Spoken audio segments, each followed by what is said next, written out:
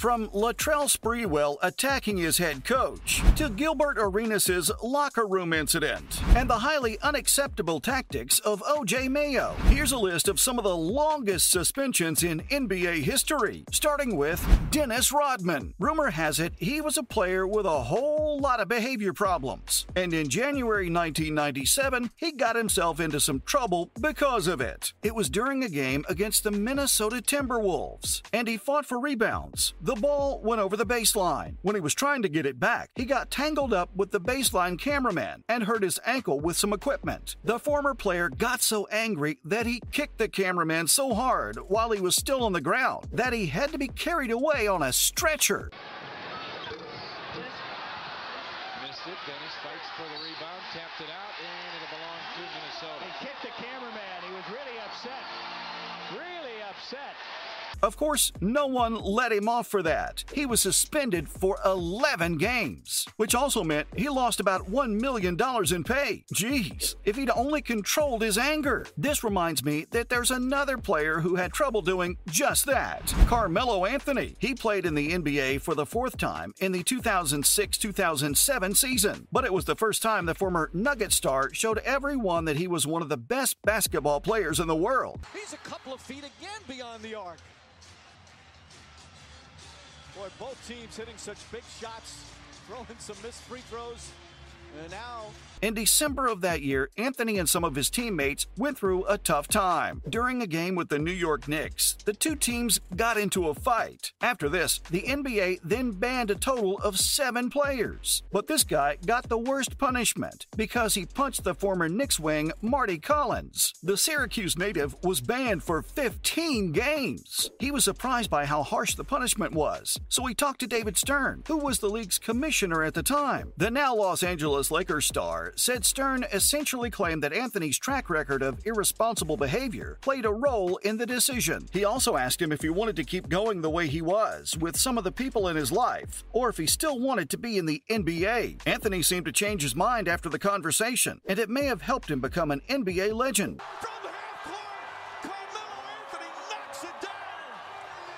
37 first half points. Moving on, let's talk about Kermit Washington. On December 9, 1977, during a game between the Lakers and the Rockets player Rudy Tomjanovich was hit in the face with a crushing punch by Lakers player Kermit Washington. He fell unconscious into a pool of blood and was nearly dead with severe facial fractures and injuries. Even though everyone was shocked by what had just happened, no one was surprised when the league suspended him for 26 games and fined him for about $10 million for the killing blow. But this next guy might have received a much harsher punishment than that. Remember the fight between the Pistons and the Pacers in 2004? Well, a lot of players had to go through multiple penalties because of that. And of course, one of the players was Jermaine O'Neal. He got banned for a total of 25 games for fighting with the fans. After this, he filed an appeal against the decision, which led to the number of games being cut from 25 to 15. Speaking of, there was another player who was involved in the same fight, Steven Jackson. I'm pretty sure if you've heard of this guy, then you must also know that he was banned for 30 games for taking part in the now infamous Malice at the Palace. Basically, a fight that started on the court got much worse when an angry fan threw something at one of Jackson's teammates. This started a fight between players and fans. But can you believe that he got one of the smaller suspensions that night? Because he fought for his friend. This tells you how the NBA doesn't have any tolerance for players who get physical. Also, I've got to tell you about one of the saddest stories in the league's history. Yep, it's the one about Javaris Crittenton. The 6'5" shooting guard was picked 19th overall by the Los Angeles Lakers in the 2007 NBA draft. He played for 2 seasons before a stupid incident with Gilbert Arenas ended his career. Like Arenas, Crittenton broke the rules by carrying and keeping a gun in his locker without a license, after which he got suspended for 38 games, which was almost half a season. Not just this, but he was also given a year of unsupervised probation and had to do community service. And since he wasn't as good as All-Star Gilbert Arenas, the Wizards decided they didn't need him and let him go. That also meant that he'd never get to play in the league again. Sadly, this was just the start of unfortunate events for him, because in 2011, the former player was charged with manslaughter and is now in prison serving a 23-year sentence. Oh, and since I've already mentioned him, let's now talk about Gilbert Arenas. He was one of the league's best and most productive scorers, and he had a chance to get into the Hall of Fame. But the guy who was known as Agent Zero was also known for this incident with Crittenden, when he brought guns into the locker room and kept them there.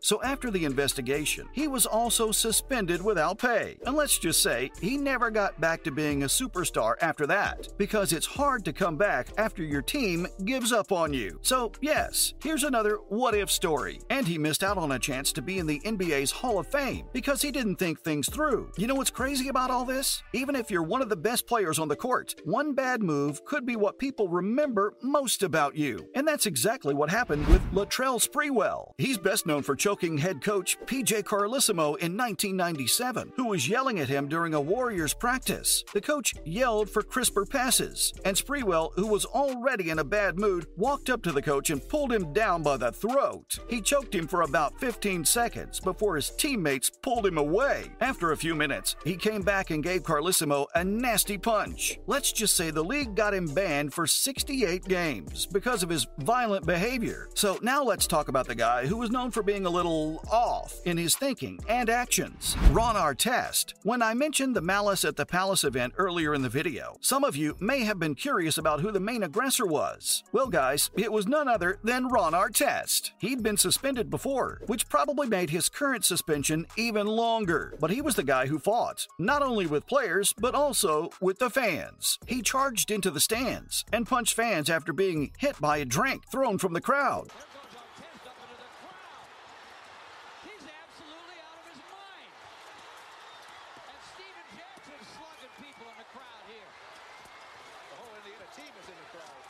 His aggression on the court got him suspended for 73 games and 13 playoff games, which also resulted in him losing almost $7 million in salary. That's insane! But even this fight couldn't make up for the suspension that ended the career of O.J. Mayo. He could have been a very good scorer and sharpshooter, and people thought he was going to be a big star. But that was until he admitted that he smoked marijuana and abused painkillers, both of which were against the NBA rules. What made it worse was the fact that this wasn't the first time that the former Mavericks shooting guard had gotten on the league's bad side. And so, because of this, he was kicked out of the league for 2 years, although he could have tried to get back in during the 2019 season. But I think it's needless to say that Mayo was 31 years old at the time and couldn't get back to the early career form that had made him a fringe all-star. 19 points for O.J. Mayo. The game is tied with .5 on the clock. How about that? Set play. It's where they wanted to go. So guys, these were all the longest suspensions in NBA history.